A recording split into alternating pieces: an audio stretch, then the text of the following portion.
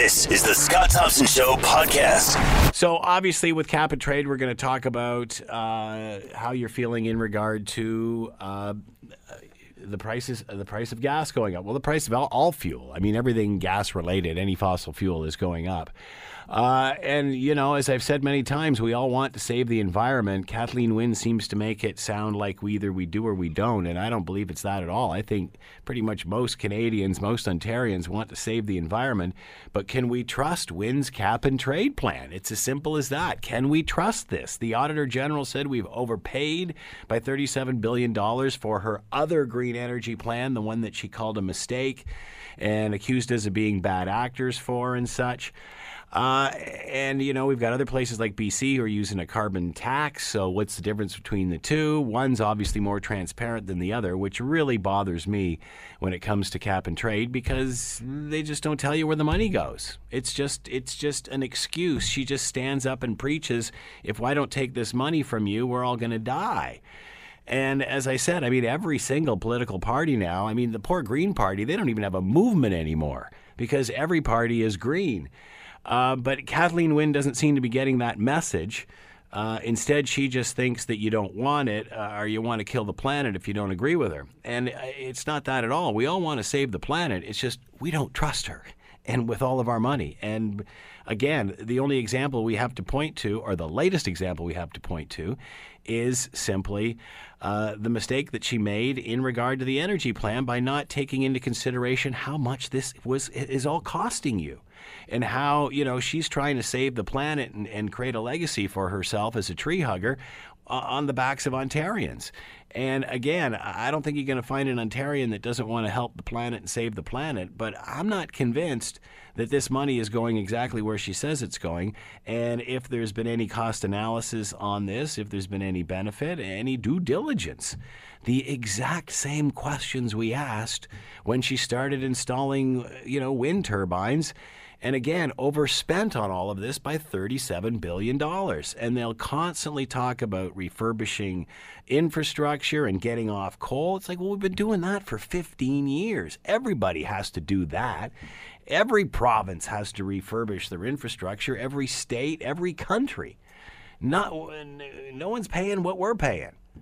And again, I'm all for saving the planet. I'm just simply not convinced that the money's going where it says it's supposed to go.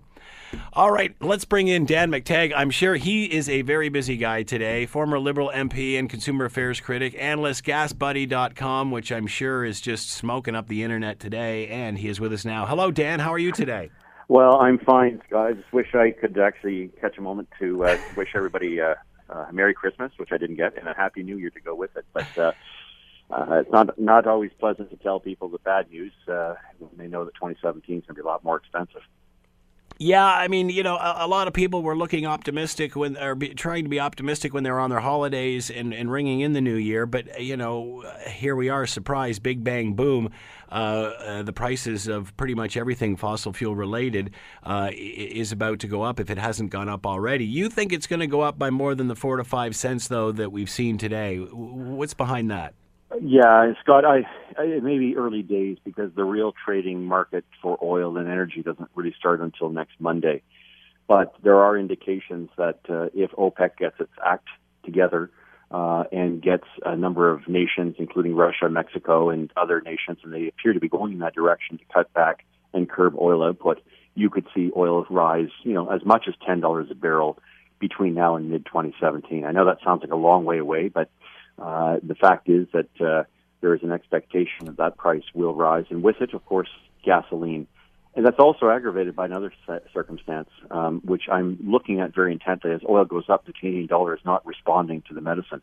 In other words, because it's been our main export item over the past several years, normally when crude prices go up, so does the value of the loonie. Currently, it isn't. It's still staying at a rather weak level, and it's likely that in the next few weeks, the same dim view of its future continues to haunt, and that's likely that we might see a depreciation of the Canadian dollar versus the U.S. greenback. Why is that important? No, why is that happening? Why is that happening, Dan? Simply because usually, as you mentioned, when we start to see prices go up, it's good for our dollar. What's the difference this time out?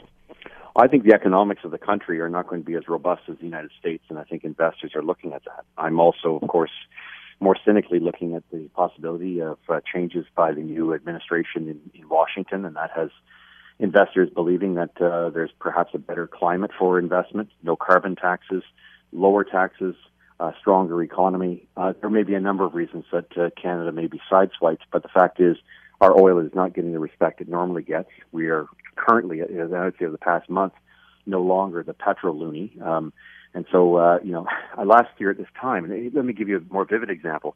Oil was in the 37, 36 range. It took 138 pennies to buy a U.S. dollar. Today it's 135 to buy the same U.S. dollar. So we've gained a little bit, but crude is at $53, $54 a barrel. So something is not working here, and it has to do with a lot more concern about the fundamentals in Canada, which really explains, Scott, why I think it's an awful time to bring in any type of tax that has the effect, unintended or otherwise, of putting pressure on consumers and perhaps unintentionally hurting the investment climate, much less existing business here in the province. How or when will we know if these schemes are working? Is there a timeline for this, Dan? Yeah, it's very hard to measure how you have climate change based on what Ontario does or Alberta does or what Canada eventually does in the wider scheme of things, because there's no set rules or set benchmark in which climatologists can actually say, hey, we could say that Canada's departure from producing X amount of CO2 is going to lead to lower amounts of emissions.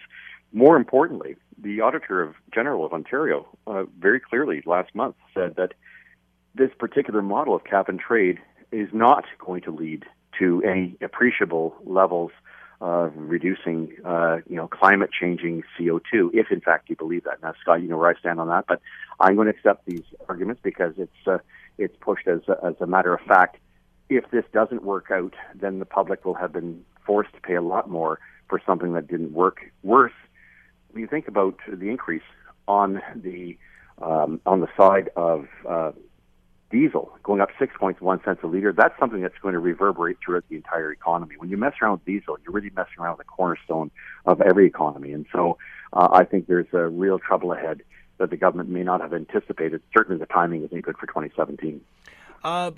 What is, you talked about the goals and how the goals won't even be met with these strategies that they're working on now. What's in it for the government? Is this about the PR around being environmentally conscious? Is this about strictly a source of revenue? What's in it for them? Does the buck not stop here?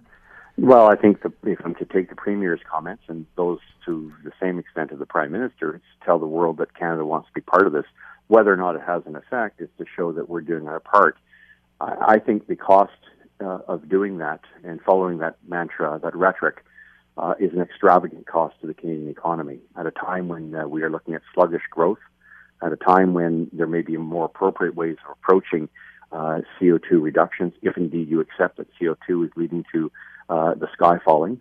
What we're talking about here, by the way, is a change of 0.85 degrees in the past 120 years. So whether that's even measurable or not, I'm not even going to get into that debate. The fact is that this may be too high a cost at a time when I think you're burdening people.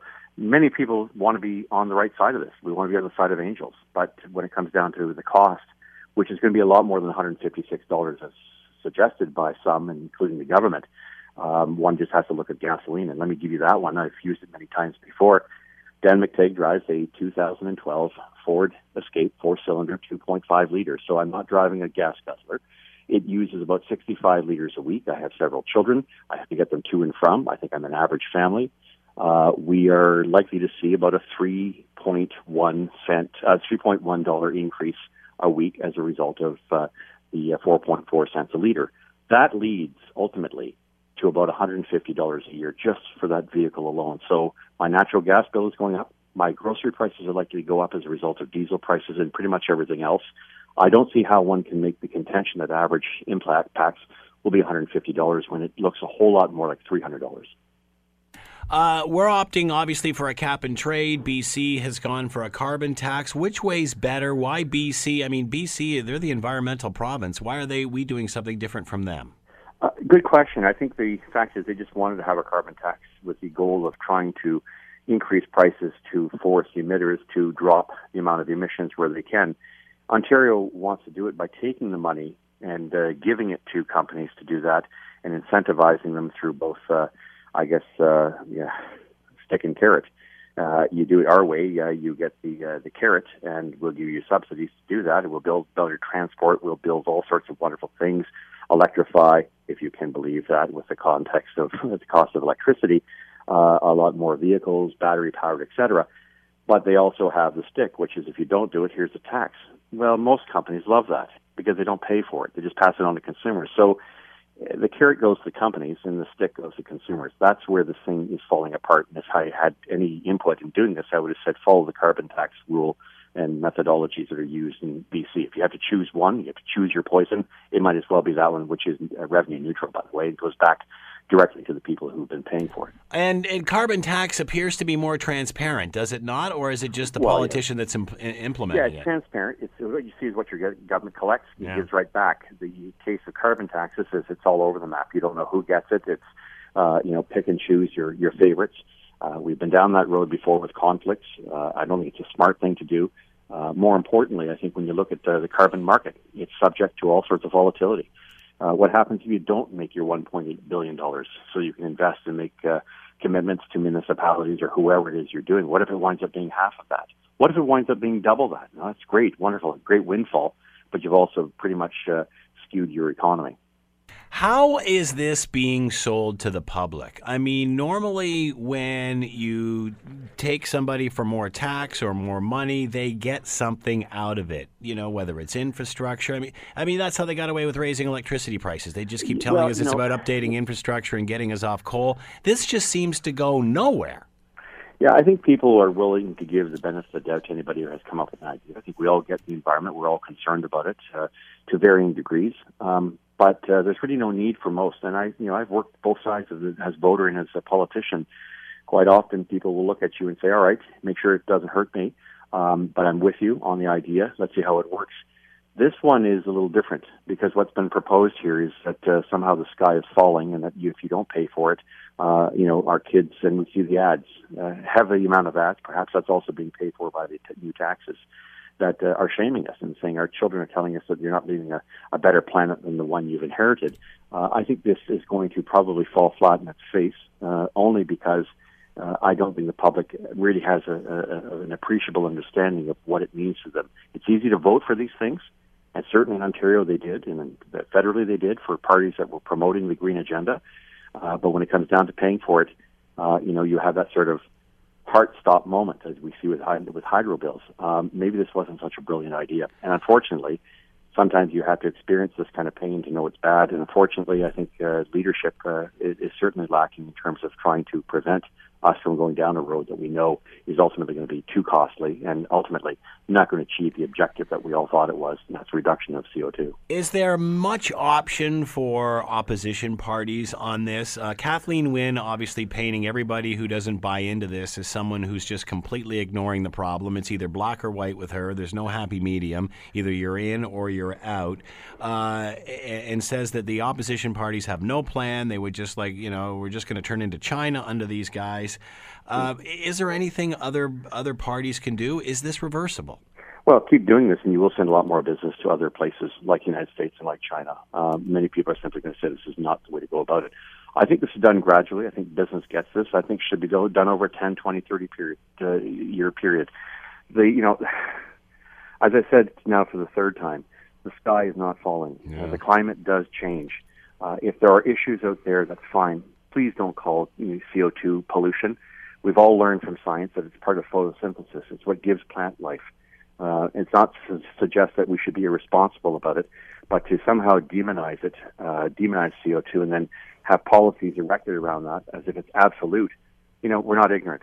We need information, and now that people are being forced to pay a lot more, I think there's going to be a lot more public interest, personal interest from people, not from politicians, bureaucrats, technocrats, or scientists morphing as politicians out there, doing their own due diligence, saying, I don't believe this because I don't think the science is established, therefore I shouldn't be paying for it. As for those who believe, and I saw many of them yesterday, oh, this is wonderful, I don't mind being taxed and you get more vehicles off the road, by all means, help yourself. start, generosity begins at home. And I think some of these individuals should do exactly what they said, take their cars off the road, start walking to work or wherever the case may be, but don't impose it on other people who have nothing to do with this scheme or this proposal, and for good reasons are skeptical, not just about the science behind this, but absolutely the politics, which I think is flawed.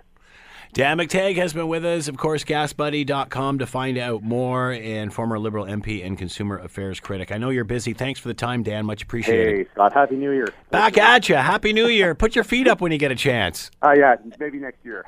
You're listening to The Scott Thompson Show, weekdays from noon to 3 on AM 900 CHML. We've got David Sweet coming up. Before we do that, I just want to play this clip of, you might remember we had Kathleen Wynne on prior to the Christmas break, and I came right out and asked her, how are we supposed to have faith in her cap and trade plan when she has admitted the other energy plan, had mistakes? There was no cost analysis. There was no due diligence. She didn't realize how much of an impact it was going to have on you. How could you not run those numbers? How could you not know that?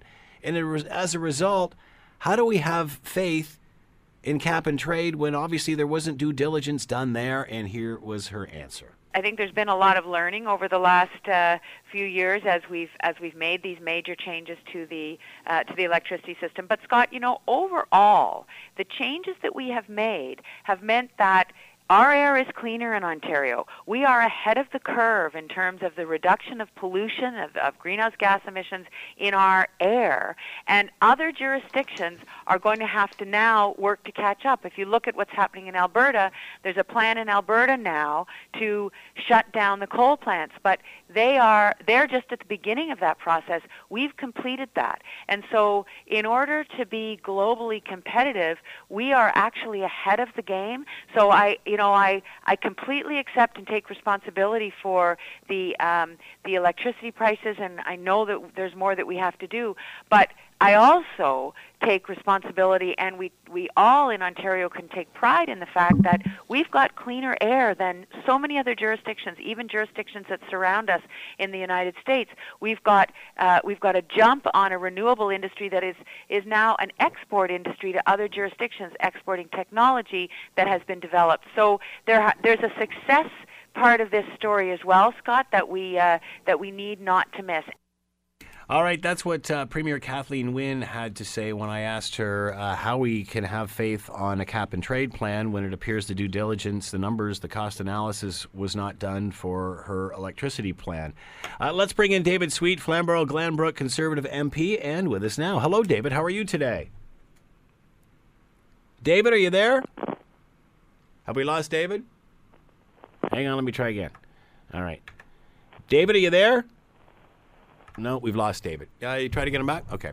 So,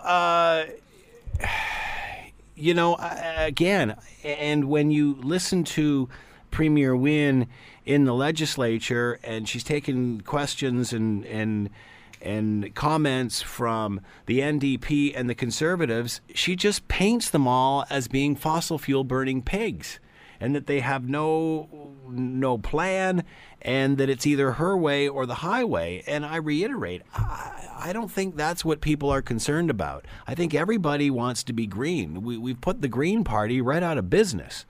I think the point is that we want to make sure that there's been due diligence done.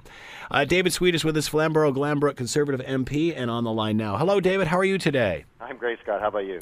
Good. Thank you for taking the time to join us. We greatly appreciate it. Happy New Year to you. Well, Happy New Year to you. And if I may just take 1 second, I just wanted to extend my deep condolences to the former Chief Colin Miller's family who passed away on Friday. We just want them to know that the whole community is thinking of them.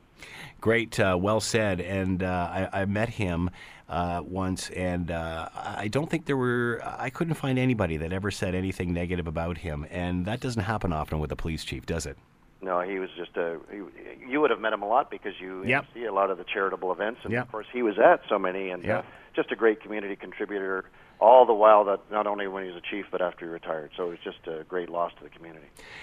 You just had, and a lot of politicians have met with their constituents over New Year's and such, and had levies and such. What are your constituents saying to you specifically about things like cap and trade and electricity prices? Well, obviously they're greatly concerned, but if I can just go to the comment that Kathleen Wynne made on your interview there about being globally competitive, I think to be globally competitive, you have to understand that the environment is very important. Obviously, I have 6 children and 4 grandchildren. I want the air and the water and the land to be clean, but it's only one aspect of our responsibility. I mean, we have security, we have social programs, and we have the economy, which is really the goose that lays the golden eggs to fund everything. And if you don't make these decisions based on your own economic opportunities and challenges, then you end up in a situation that we find ourselves in Ontario, where we have a situation where there's actual investors who are thinking of going other places because it's so expensive to run a business here. We're just less competitive.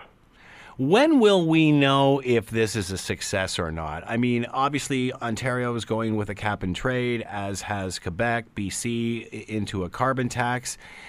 Shouldn't we find out what works and all use it? Should there be a national plan? How do you sort through this stuff?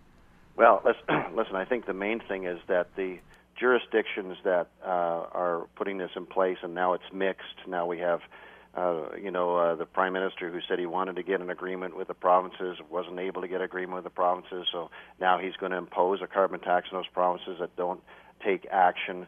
And no one is coming forth and saying exactly what the mechanism that they're using, how that's actually going to fight climate change. Like, what exactly are you going to fund from the cap and trade system? If you do a carbon tax, exactly what projects are you going to invest in?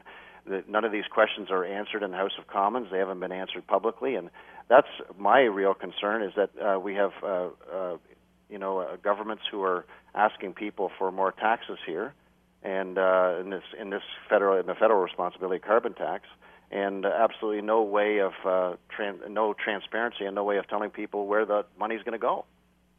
Is this just another revenue stream? Have governments realized that constituents are sensitive to the environment, want to do the right thing, so people are capitalizing on it? I mean, is there due diligence being done here?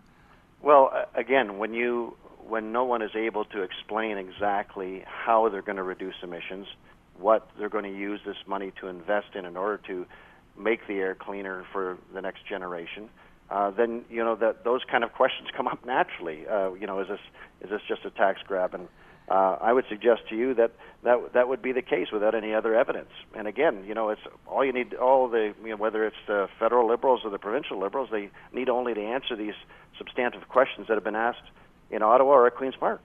As you mentioned, we just played a piece of the interview with the Premier, and I asked her how we have confidence in her cap and trade plan when obviously there were mistakes made with her energy plan. Her answer was, from what I could gather, is we're more experienced in cap and trade. Is there something we can learn from other provinces or other states in regard to this? Well, I tell you one thing that we have to learn very quickly, and that's both, again, federally and provincially, and that is that when we institute programs like this, we have to take into consideration the trade relationships that we have. And if we're going to make it more expensive for people to invest here than in the United States, which is just a stone's throw from us here in Hamilton, for example, then business people tend to make decisions based on return on investment. So we don't want just investors here. We want investors here because they create jobs, and jobs are important to our economy. And those are the kind of questions that need to be asked. And obviously, in the case of the federal government, they certainly failed to take into account the trade relationship in the United States. And now we have a new administration coming in and saying that they're going to cut business taxes, and we're going to be in a situation where our whole position of global competitiveness hasn't been well assessed. Is renewable energy creating a lot of jobs in Canada at this point? Are they all subsidized? Well, certainly if you look at the Ontario investments, the solar and wind, they're heavily subsidized. And again, we've been asking the questions as an opposition of give us a clear statement on how much you've invested versus the number of jobs that you've created, and there's no forthcoming answers.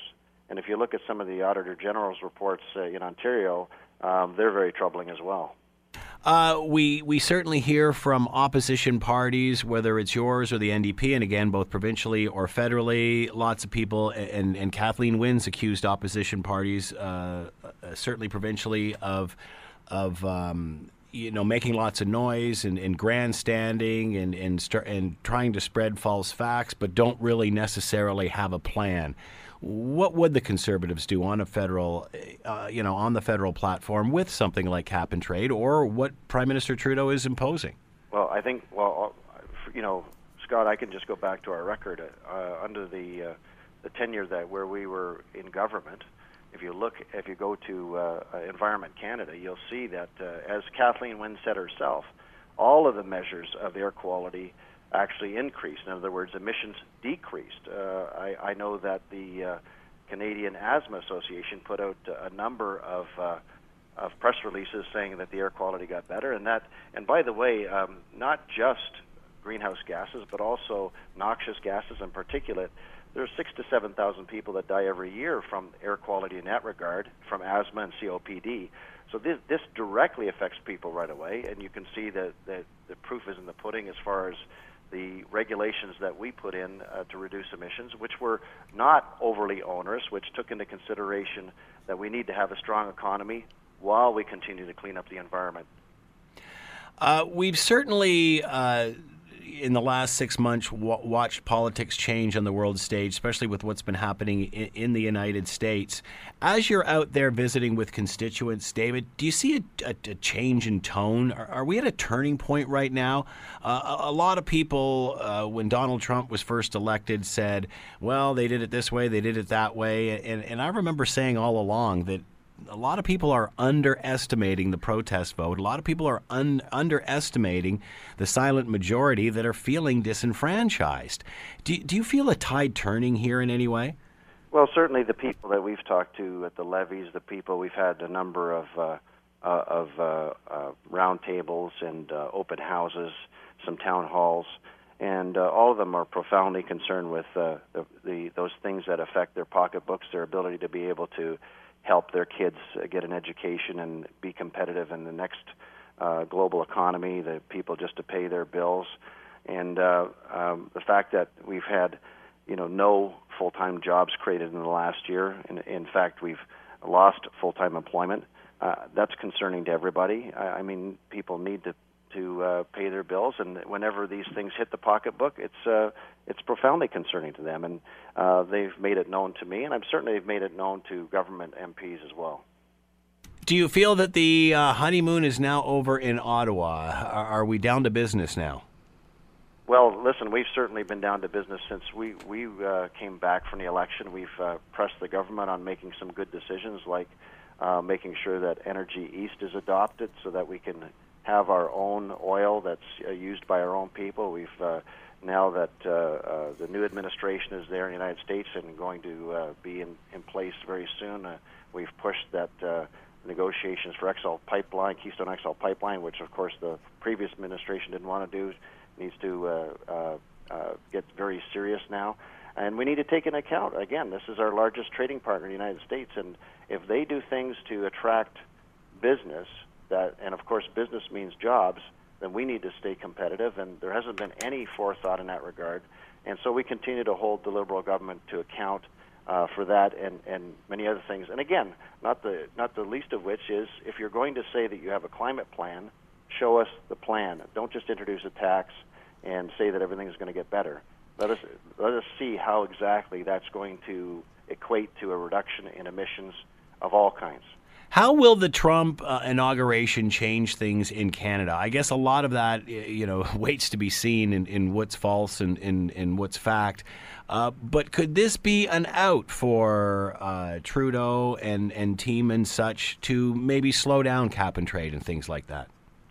Well, I don't know if it means to be an out, and I certainly think you made a good statement earlier. Everybody's concerned about the environment, and I think. Again, threefold. We want clean air for our kids, clean land, and clean water. And for example, one of the things that we made sure was financed was there was a cleanup of Randall Reef, very important for Hamilton.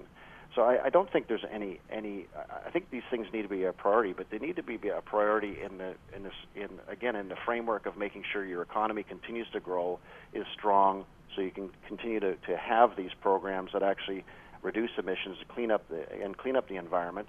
And there's lots of previous damage that's done that we have to clean up, like Randall Reef is, decades old.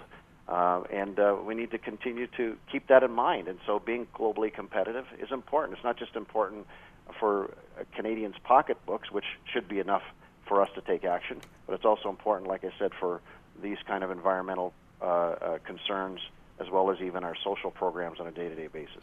All right, before I let you go, I have to ask you about the leadership race, how that is going, and how much chatter, how much attention has the name Kevin O'Leary drawn?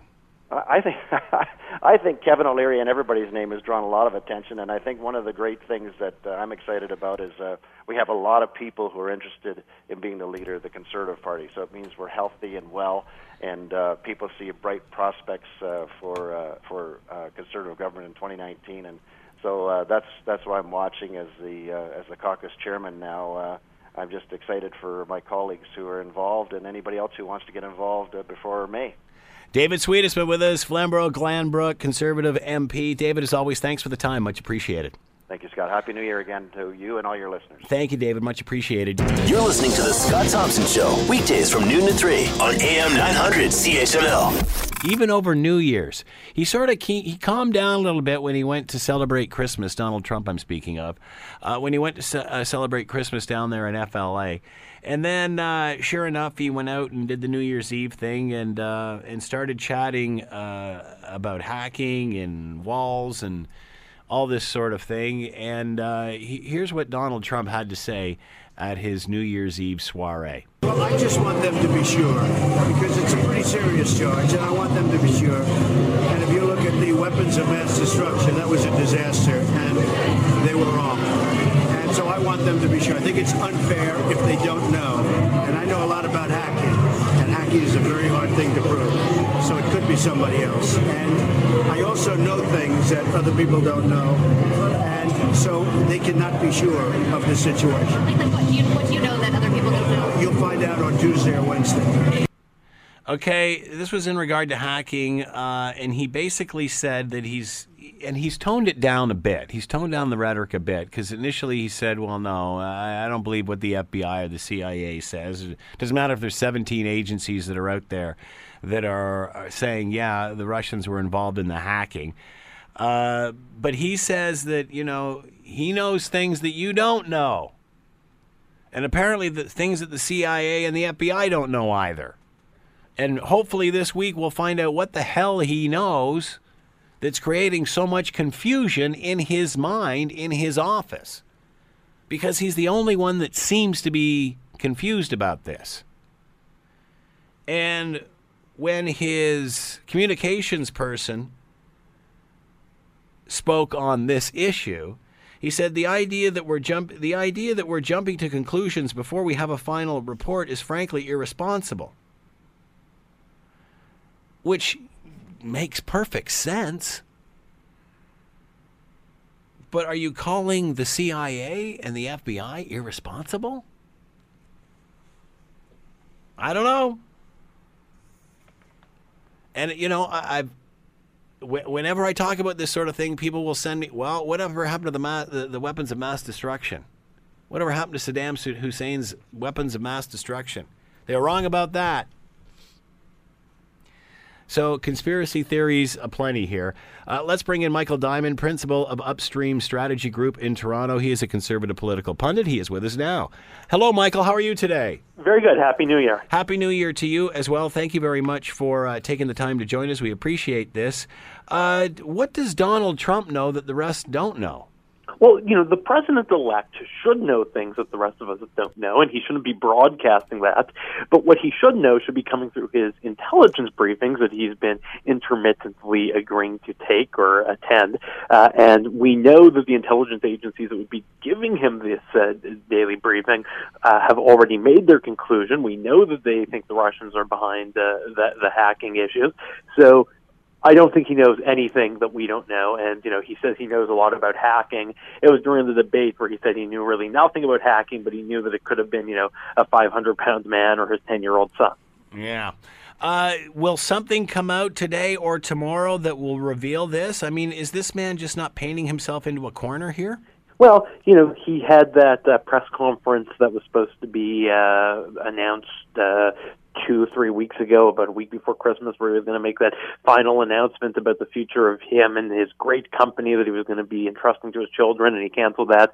So Donald Trump's promising a lot. He's promised that today or tomorrow something's going to come out on this, but he's also promised, that Melania's visa will be released. He's promised at some point to release tax returns that are not under audit. So I don't think we should hold our breath that we're going to hear any more from him on this. So do you think he'll just go quiet on this? I mean, doesn't he have to say something? If it turns out that all of this looks to be true, how does he position himself? I think he'll ignore it and he'll pivot, just like he has with absolutely every controversy where he's been painted into a corner, be it during the campaign, be it since the election, be it in his previous life before politics. He's very skilled at this. He can ignore reality and still have his talking points heard and picked up upon. And at this point, he had no damage to inflict upon himself by being braggadocious on this. I see everything I hear everything you're saying, Michael, but this is the presidency. I mean, will he not be held to account for this? I mean, it's, for example, Mr. President-elect, it's Tuesday or Wednesday. What do you know that the CIA and the FBI don't? And he'll make an excuse because he should be held to account. If he says that he's going to say something, he should later go and do this. But I'm sure he'll use a national security issue or the confidentiality that it's got to be kept secret for now. But in due time, you all will find out, and we'll never find out. And eventually, when meat goes on the bones of this, it's going to be known that the security agencies, the intelligence agencies, were probably correct in their unanimous conclusion that this was the work of the Russian Federation. So his communications person said that his press secretary said that it's frankly irresponsible to jump to conclusions before we have a final report. You just mentioned that the CIA, FBI, and I think there's 17 other agencies have already done that and come to their conclusion. So what does this statement say from his press secretary?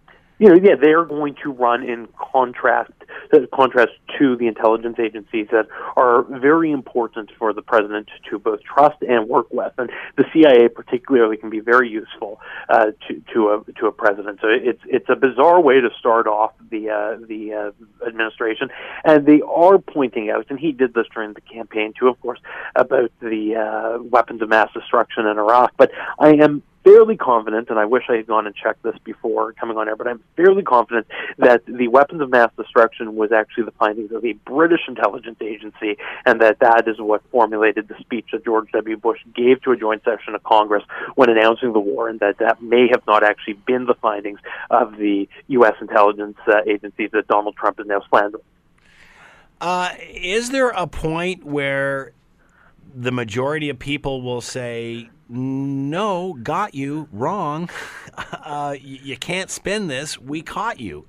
Will this be one of those moments? Will there ever be one of those moments? We've talked about this before. Like, this is a president just waiting to be impeached. There should have been this moment well before, and that the next 2 years, within reason, unless he's very, very egregious, will probably be clear sailing to him.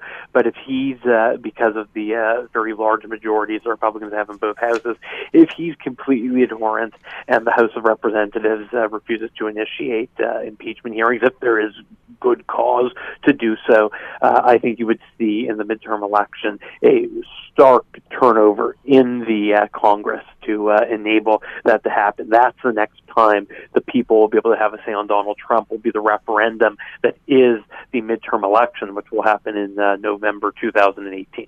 Does he have to change his tone on Russia? I mean, Putin, friend or foe? I mean, are we missing something here? Could this man be the secret to these relations that that have mystified us for years? Or is he just a BSer?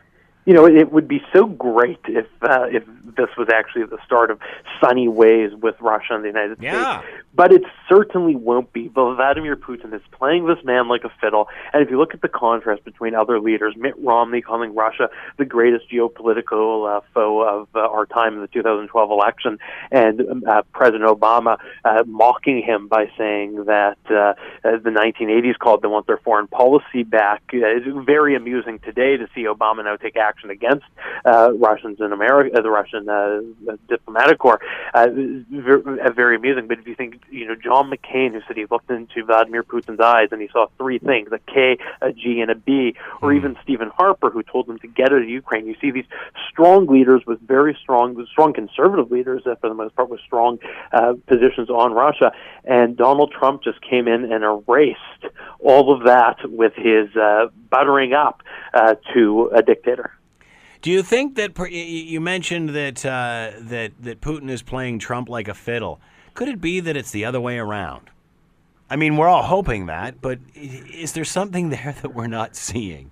Well, let's hope so. You know, Trump just, I think his personality has shown a few things, and watching him over the last, 18 months that he's been in politics has shown us a few things. One, he is thinking a few steps ahead, which I think a lot of people assume he's not, because it seems so bizarre and counterintuitive, everything he does, but it has been working for him, so he deserves credit and some for his insight on that. But then if you look at the other way, I mean, Hillary Clinton, I think her most compelling line in her speech at the convention was, "A man who can be provoked with a tweet should not have the nuclear codes." And if you look at it, there's two ways to get a reaction from Donald Trump. Say something nice about him, and he will love you. Say something negative, slightly negative, not very negative, and he will take action against you. What about his recent tweet in regard to General Motors? I mean, again, you're entering into private industry territory, which can greatly affect a lot of things. Is this the way he will conduct business, do you think?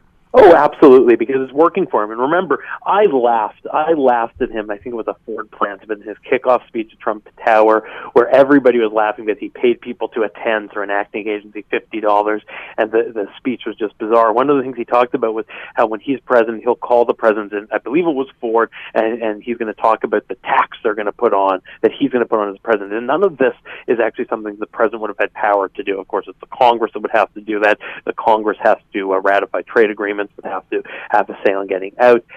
But that said, Donald Trump said he will do this, and now he's getting these announcements, and he is politically right to boast about it.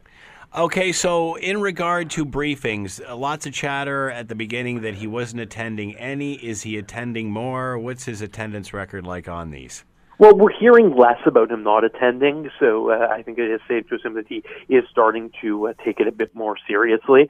But that said, he's not, even if he's attending, if he's not listening and he doesn't care what they have to say because he's already determined that these agencies are incompetent, it doesn't really matter.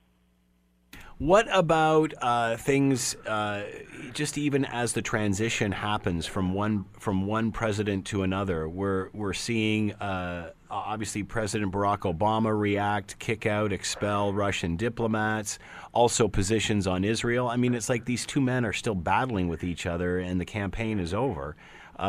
Yet one can't wait to get behind the wheel and reverse everything the other one has just done. I really think it's unfortunate. I'm not a fan of Barack Obama. Would never have voted for him. Would have taken Hillary Clinton over him when he beat her. Preferred John McCain, even Mitt Romney, who I'm not a fan of. But one thing I always thought about Barack Obama was this is a man with a level of class to him. He's a dignified man. And I think the way he's reacted to Donald Trump, who had been quite nice to him after the election. Obviously, there was a great deal of back and forth and a terrible history between the two of them pre-election, but Donald Trump had been quite respectful and tasteful after the election, and so had the president for the most part, until the John Kerry announcement on Israel. And I think it's really, it is true, we only have one president at a time, they only have one president at a time, but to undertake major policy announcements, major shifts, to have foreign policy changes with Russia, in the twilight, the lame duck session, the post-election section of a presidency is really not necessary. I think it's only hurting Obama's legacy as a man of grace and class and dignity. And there was even some talk that today, in between the sessions of Congress, when the gavel went down, but before the next session was called to order by Paul Ryan, that Obama was going to appoint Merrick Garland to the Supreme Court on a recess appointment for 2 years, and he didn't. I don't know if that time has passed yet, if he could still do it. I don't think it's likely, but the fact is it's the behavior he's exposed in the last couple of weeks that made people think that he would do something so ridiculous. How do you think Barack Obama will be remembered as he exits? I think that you got to look back at how other presidents have been remembered when they left office, and I think it will take a few years to really know. But one thing I know is if you look at the Clintons, in 2000, he left fairly popular. He would have probably beat George W. Bush for re-election if he was allowed a third term, and they were really not dignified on the last couple of days. They did those last-minute pardons to friends and donors and clients of her brothers. They took the White House china with them, and they did a whistle-stop tour on what should have been George W. Bush's day for the inauguration, instead of just getting out of town and going to their new home in New York State. And they didn't do any of those things. And for quite a while, that dogged the Clintons about how unclassy they were in exiting the White House. In the course of time, in the short term, the foundation helped rehabilitate him, her work in the Senate. But I think that's the risk Obama is taking right now, that he's just behaving in such a political manner instead of an American manner, that's what he's going to be remembered for in the short term. I think in the long term, we're going to have to see how much of his legacy Donald Trump is going to push the reverse on and uproot and get rid of. And it will be fairly easy for some of them because there were so many executive orders. It was interesting after this election and the huge upset that we saw, which took a lot of people by surprise, no two ways about it. It was interesting to hear in the first couple of days people try to justify how it happened. And I could never understand that because for me, as I mentioned in the preamble, this has been, I've seen, as I see it, a protest vote from day one, very similar to a Brexit or anything like that. But at the beginning, it was, the alt-right, which we haven't heard a lot of from lately, but, the alt-right and racists and all of these people that Donald Trump voted for. And as they finally tried to break down who and how this man actually got in, they're finally realizing that there's a silent majority that is disenfranchised out there. Do you find the mood completely different now than it was right after the election, post-election? Yeah, we're certainly hearing a lot less about that. It's been a while since I've heard anyone call Trump supporters blanket statements like racist or sexist or xenophobes.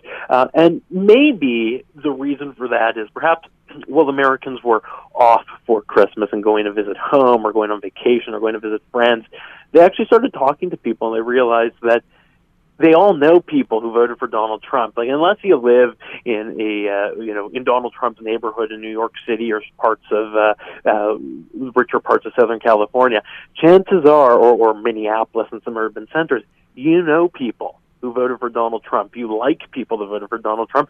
You're related to people who voted for Donald Trump.